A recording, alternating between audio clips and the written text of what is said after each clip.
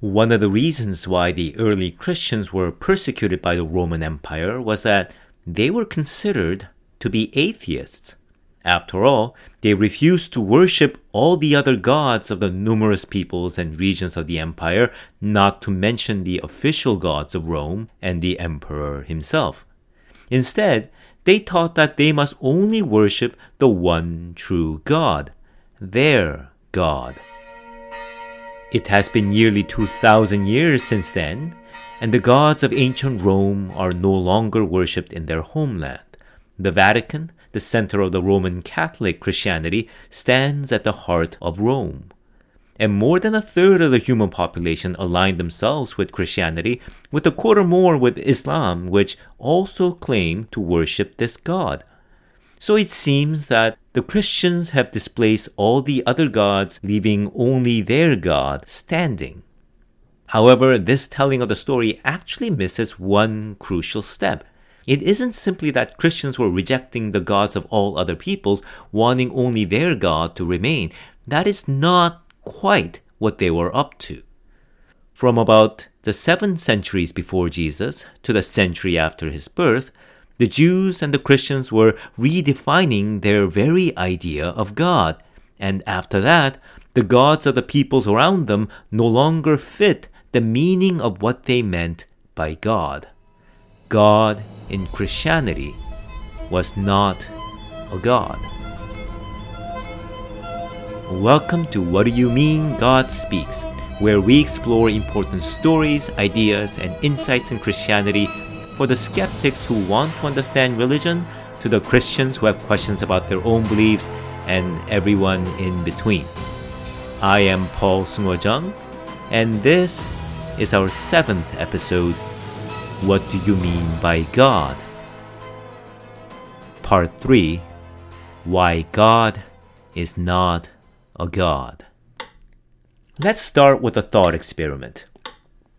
Isaac Asimov, a professor of biochemistry and one of the greatest science fiction writers to this day, wrote a following short story in 1956 titled The Last Question. In the story, humans become concerned that everything will eventually die. Stars, life, humanity, everything. The universe will one day end. So they asked this supercomputer how to avoid this fate. Well, that's not the exact question they asked, but that's what they meant. And the computer can't answer because there's insufficient data. Each era, humans ask its progressively more advanced successor the same question, and the computer gives the same answer: insufficient data. Eons later, long after all of humanity, every star, even matter, energy, space, and time is gone, the computer's final successor is left with that one last question that it could never answer: how to reverse the death of the universe. So in hyperspace, beyond gravity or time, it continues to process that question, combining and recombining all the data about the universe and its laws, and finally discovers the answer. But there is no longer anyone to give the answer to. So the computer decides to answer by demonstration, which would also create someone who can receive the answer. And the computer begins by speaking these words: "Let there be light." And there was light. So here's the question. Which is God in the story? Or is there one? Is the supercomputer at the end God? I mean, it seems it would be, at least for the new human beings living in the universe that it brought into existence. But if we say that this computer had an original, someone made it, fair enough. But is that the only reason? If we leave that aside, is this computer what we would mean by God? Now, Asimov was an atheist, but it seems that this is what he would mean by God: an entity in an alternate space beyond normal space and time, coming up with a way to bring an entire universe into existence because it has come to know all of the structures of reality. But if you have been listening to the series, specifically our 1st and the 4th episode, you may be able to guess the appropriate Christian answer to this. What Christians would call God in Asimov's story is not this all-powerful supercomputer at the end, but more the structures of reality that this computer has been inquiring after to come up with a way to bring back the universe. I say more because there's much more to the Christian idea of God than that, but it will do as far as this story is concerned. It is reality and reality's infinite possibilities that the supercomputer in the story explores and examines for eons upon eons. And in the end, it is by following the laws, the principles, the truth of this reality, what the Gospel of John calls the Logos of God, that the computer brings back the universe and so answers the story's eponymous last question. The godlike supercomputer is an entity, and it too, like all entities, must interact with reality, which is to say, it must wrestle with what Christians call God. Asimov's computer is a God, but not God with a capital G. The Jewish and the Christian idea of God has grown and expanded over the millennia, rather like how in the parable a couple of episodes ago, the child's understanding of his mother's love, or even the definition of mother, changed and matured as he grew up. This Jewish and Christian idea of God probably began as something that was not too different from the beliefs about gods held by the peoples around them. I say probably because the first 5 books of the Bible, the Hebrew Torah, where the idea of God is introduced, is more or less a final version that was compiled and put together roughly 2,500 years ago. Now, that does not mean that the ideas and the stories that these books present are only 2,500 years old, because we know that the Torah was woven together from far older sources, written records and oral traditions that are now lost to us, sources that claim to be from the time of Moses and before. So what we can tell of how their understanding of God grew over the centuries is kind of a reasoned reconstruction of that transformation, and what I will briefly say here is a simplistic and introductory summary of that. For the ancient Israelites, their God was the one that their forefathers encountered in the past, and the one who entered a covenantal relationship with them. They would follow the commands and laws of this God, named Yahweh, and in turn he would protect them and guide them, upholding the promise made with them. These Israelites did not seem to have a particular doctrine that their God was the only God per se. There are a number of times in the Bible where the ancient Israelites seem to acknowledge that other nations had their gods too.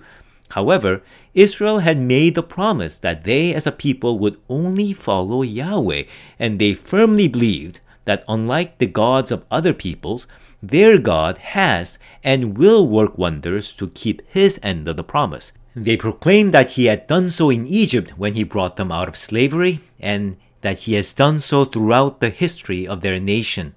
This idea of God seems to have been refined and expanded during the subsequent history of Israel and Judah. Now, there were many sources that drove this transformation. Some of these were external. Thoughts and beliefs of people and nations around them were some of the building blocks of the new idea of God that would eventually emerge. There are some Babylonian, Egyptian, and Canaanite themes and imageries that appear in the Hebrew Bible, the Christian Old Testament. Zoroastrianism, as the main religious and philosophical tradition of the Persian Empire, very likely influenced the Jewish thought on God of that period. And Greek philosophy had profound influences on Jewish and Christian thought later. Of course, this is not very different from how modern science and philosophy are key dialogue partners for Christian theologians today and how they think about God. However, these external influences were integrated into the core belief about God held by the Israelites and their later Jewish remnants, belief about the God who made the covenant with them. These core beliefs were the seeds that would grow into the new idea of God that Christians would eventually hold.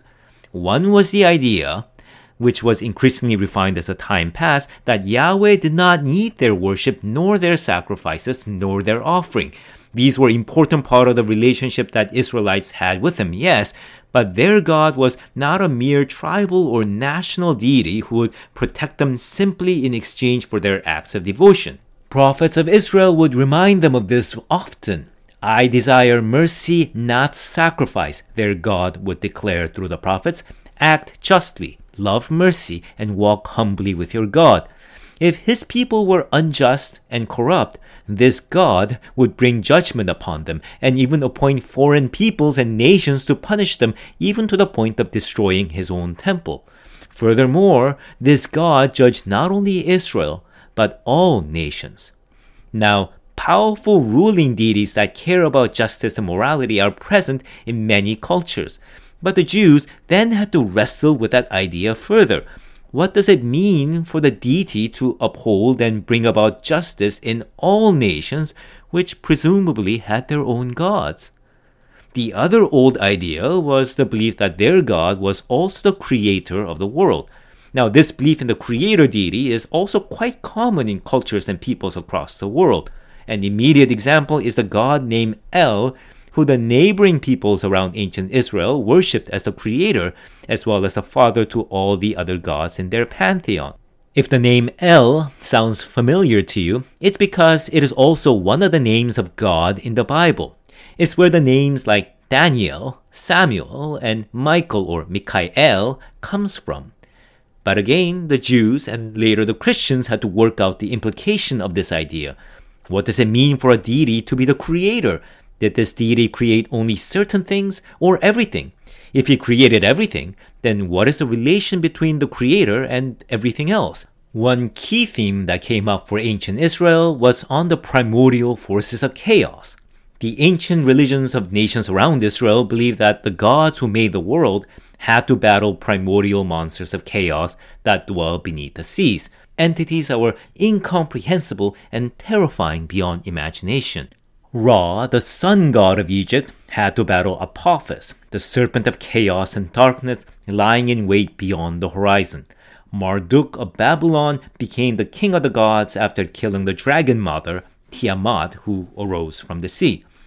Some of the old Psalms in the Bible likewise mention how the God of Israel slew the Leviathan, the great sea serpent. However, the creation story in the Bible then tells that it is God who created the Leviathan and the great monsters of the sea, that God himself gave these creatures their own place in the world and their lifespan. All these, however, then raises the question, as they wrestle with the implications of what they believed about God as the creator, the ruler, and judge of all things, the question becomes, is God really like other gods? Their eventual answer was a new idea of God, God who was not a god. Names are important. They tell us what it is we are trying to describe, even if, as Lao Tzu points out, they are insufficient and are limited to the context of how we relate to it. Names also make you distinct and set you apart from others. Paul is not Peter, nor Patrick, nor Priscilla. They even come with roles and domains. Paul, the evangelist. Patrick, the saint of Ireland. This is even more so with gods. They have names like Zeus, or Odin, or Ra, or Marduk, or Baal. And they have roles and domains. They are the gods of the sky, or the sun, or the thunder and the rain, or the sea, or fire, or earth, or wind, or seasons. They preside over justice, commerce, crafting, or war. And depending on the domains they rule over, they are placed within a hierarchy. Then we have the Jewish and the Christian idea of God, Islam as well later. Their God is simply called God. Allah, by the way, literally means the God. And God is a very odd name, in that it isn't a name at all. It gives no distinction. It does not come with any domain or role. It's curiously undefined. Now, there is a covenantal name of God given to the Israelites, Yahweh, which is written as Lord in the English Bible, Lord, all capitalized. It is a name that makes the God of Israel distinct from the other gods. But then the meaning behind that name raises the same issue. It isn't really a proper name.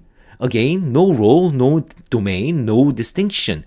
That is because the meaning associated with Yahweh ranges from I am that I am, or I will be what I will be, or I cause to be what I cause to be. And that means both everything and nothing in particular. This name encompasses all of the limitless and infinite possibilities of what is or can happen. And according to the Bible, you can narrow that infinity down only by personally following this Yahweh and experiencing for yourself what this I cause to be causes specifically in your life. And even that will be limited to only what you can say. Then there's a word again, God with a capital G. In the original Hebrew, God with a capital G is Elohim, which literally means gods, as in gods plural, all the gods everywhere at all times. The word comes from El, who was a creator deity in the Canaanite pantheon who fathered the other gods, so it means El and all the beings of El, except that the Jews believe in one God. And in the Hebrew text of the Bible, Elohim can mean gods, including the gods of the other nations, but whenever the word is used for the God of Israel, the verb that follows it is singular. That is, what the Bible means by God with a capital G is one, yet uses a word that refers to all the gods together.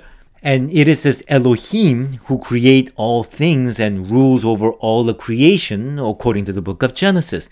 And when Moses asks about the proper name of Elohim, Elohim responds by saying, I am that I am. It seems to be that the idea of God that the Jews and later the Christians eventually arrived at was that of the divine ground upon which every power and authority of all the supposed gods everywhere and at all times were founded on. This divine ground is what they now mean by God.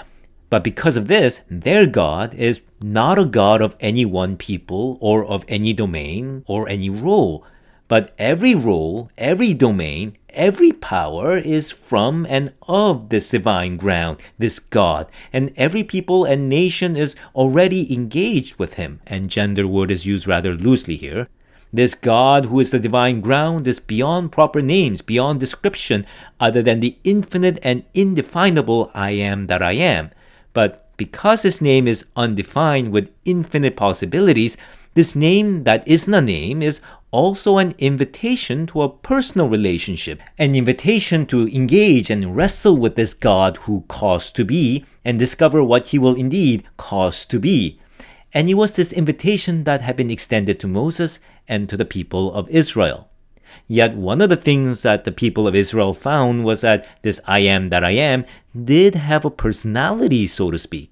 What this divine ground caused to be depended on those engaged with him, what kind of beings they were and became. And in this relationship, justice mattered, mercy mattered, truth mattered.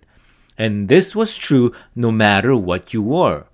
Or as I said in the first episode, you could be a superhero, you could be an advanced civilization spanning 1,000 galaxies, you could even be a god, yet this God, this infinite reality, is who you're interacting with, the standard and truth that your thoughts and actions are measured by at all times. And that was what the Jews and the Christians would from then on call God. That was a revolutionary idea. It isn't simply that they disbelieved all the other gods other than their own. They redefined the idea of God so that the other gods, gods with limited names and domains, were no longer what they meant by God. Their message, worship the one true God, was not worship this God over that God. Rather, it was do not call God what should not be called God. What the Christians were trying to do with this new idea of God when they encountered other peoples were not simply displacing their gods. They first examined the beliefs of other peoples to see if there was a parallel idea to their belief in God who is not a God. Was there something in the other nations' beliefs that is also this divine ground, this I am that I am? Then their call to their neighboring people was that one should not bow or worship anything less than that, no matter how powerful or fearsome it may seem to frail human beings. This approach is what Apostle Paul takes when he makes his speech at Athens, which is recorded in the book of Acts in the Bible. He begins by telling the Greek intellectuals gathered there that he will talk about a new God. But he eventually reveals that their own philosophers, the Greeks, already taught about this God as the one in whom we all live, move, and have our being, and that this God has always been near them. So Paul adds they should no longer worship merely created things. And this is why, even though the classical Greek and Roman gods were abandoned, their more philosophical ideas became part of Christian thought. The logos of Greek philosophy, the good of Plato, the unmoved mover of Aristotle were all eventually identified with a Christian god. Or simply put, gods like Zeus, Poseidon, or Athena did not meet the new definition of what Christians meant by God, while these ideas about the divine ground from Greek philosophy did. This approach of identifying the new idea of God in the beliefs and thoughts of other peoples is what Christian missionaries have historically followed. Find in those beliefs what Christians would call God. Sometimes it would actually be a god, always a supreme deity that created all things. Sometimes it would be a more abstract concepts like the Logos or the Tao or truth. Now, it wasn't always successful. For example, in feudal Japan, Christian missionaries translated the word God with the Buddhist idea of Vairocana, and then found that there were too many dissimilarities when it got down to the specific historical teachings. Most commonly, though, they simply use words that denote the divine ground or being with no further specification. In those times, the Christian God is always translated with that undefined word God with no specific name beyond that infinite I am that I am who caused to be what I caused to be. God in English is such a translation, as is Deus in Latin, as is the Greek word used in the Bible, Theos. It's to say, this God is your God beyond all names and domains. You already know this God in your respective traditions. Don't call any entity less than that God, and don't bow to it. You're worth more than that. Your allegiance is worth nothing less than what is the divine ground of all things, ground and origin of even those you called gods. All of this is certainly not to say that this is how Christians have always converted other peoples. There have been too many times in history where Christians resorted to compulsion or force to displace other religious beliefs. That is an approach that is fundamentally opposed to the one that I've been describing, and in fact, the Christian Gospels begin with a dire warning in the story of the temptations of Christ that such actions actually lead to the reign of the devil.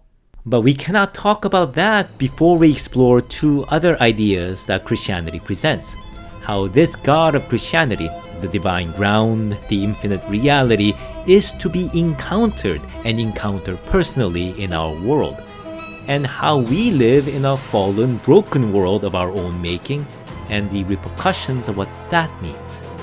So please join me next time for the 8th episode, why we actually think we are sinners and why that matters. Thank you for listening, and if you enjoy this content and want to hear more, please subscribe, follow, and share. Until then, I will be waiting here.